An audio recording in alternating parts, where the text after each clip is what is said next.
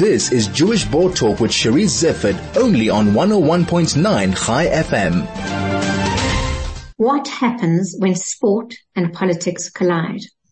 In February, SARU, South African Rugby Union, rescinded an invitation for the Tel Aviv Heat to play in the new tournament Mzansi Challenge. The backlash to this decision was firm and swift. But what do we actually know about the Tel Aviv Heat? My guest now, Kevin Musikanth, is director of both Israel Rugby and the Tel Aviv Heat, as well as the coach of both. Kevin, welcome and thank you so much for joining me. It's my pleasure. Thank you. Kevin, rugby and Israel. It's not something we normally associate the two together. Is that changing?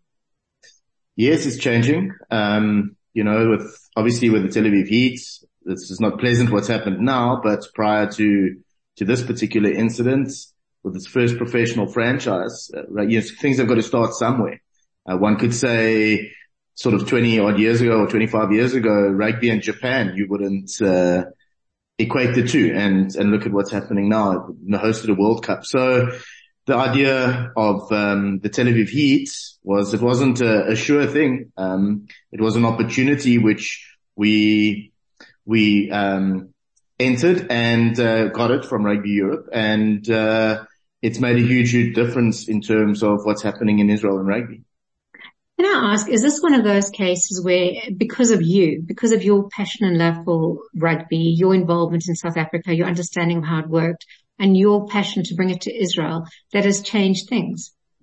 Well, one can't say it's about one person. Obviously everything has a catalyst. Does often, lend itself around a coach. Yes. And of course, coming from South Africa, coming with a network within South Africa, coming with a life from rugby as a professional, of course it's made a difference and stimulated the growth of rugby in Israel. But at the same time, without shared dreams and shared visions, they're just dreams. Whereas in this particular case, the dream was shared, and so far so good. We're moving. You're moving and you have connections in South Africa, which makes me understand or think that the Tel Aviv Heat has a lot of South African players. Can you tell me a little bit about the composition and generally about the Tel Aviv Heat? So actually rugby in general, right, globally has connection in South Africa. If you look at not all, but if you look at a lot of international rugby teams, you'll see South Africans littered all over, and that's purely because of the rich resource that South Africa has. But yes, as far as the Tel Aviv Heat is concerned, the majority of the players are South African. The majority of the coaches are South African too, albeit Israeli South African. But the truth is that our backbone is South African players, and that is because of the network. But who knows what happens in the future. We hope to keep strong ties with the South African players, and of course the South Africans love playing for the Heat.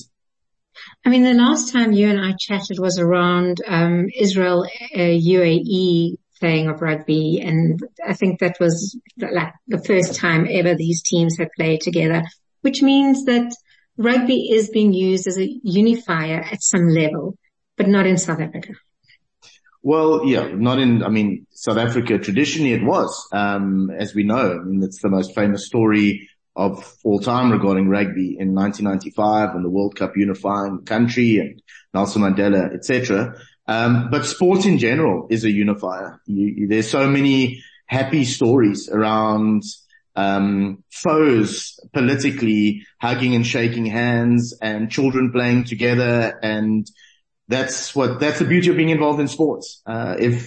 If sports people wanted to be politicians, well, then they'd go into politics. But we get an opportunity to actually play together, and we get an opportunity to be friends, even with foes. And that's the great leveler. So, of course we're referring to what's happened down in South Africa, and, it's a shame. It's a shame that sport isn't allowed to once again, break barriers. Yeah, we're going to come to South Africa in a second, and look at the responses to, the SARU statement. Before we do you have Arab Israelis playing on your teams as well? Not necessarily Tel Aviv Heat, but in rugby as well. Is there interest among Arab Israelis in the sport? Yes, there is. We have Jews, Christians, Arab Israelis, Arab Christians, Arab Muslims, both in the men's and the women's national programs. There's absolutely no divide in that. So your team really is representative of all the positive that Israel has to offer. And some actually believe that that is why people did not want your team to come to South Africa, because it debunks every myth that people have about Israel being an apartheid state.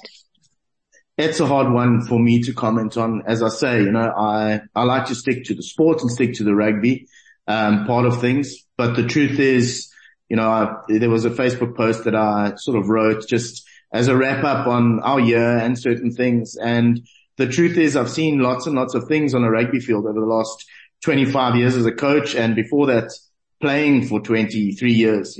I've seen many, many mistakes, and I've seen many things that are incorrect, but I've never ever seen somebody not pass a ball to somebody because of who they are. I've never seen it. And I've seen thousands and thousands and thousands of rugby matches and been involved in them and led programs where I've never ever seen one particular person not play with someone because of who they are.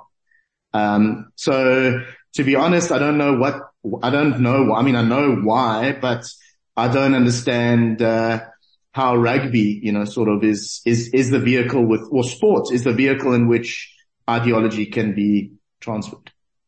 And the reality is it shouldn't. And within the constitution of World Rugby, race, religion, etc., you cannot discriminate against any player based on that. And it seems like SARU has actually contravened their own as well as World Rugby's code on this. Do you want to just explore a little bit about what your rugby union and Tel Aviv Heat have asked from SARU? Yeah, again, my biggest focus is the actual sports field, and obviously these comments are sort of for the experts, let's put it that way, but information as to how the process was done in terms of where the risks were. I'm talking about the security risks, and so far no information has been given. So just to recap, it's Mark Alexander said he received death threats, and based on that, he rescinded the invite. He was worried about a security issue.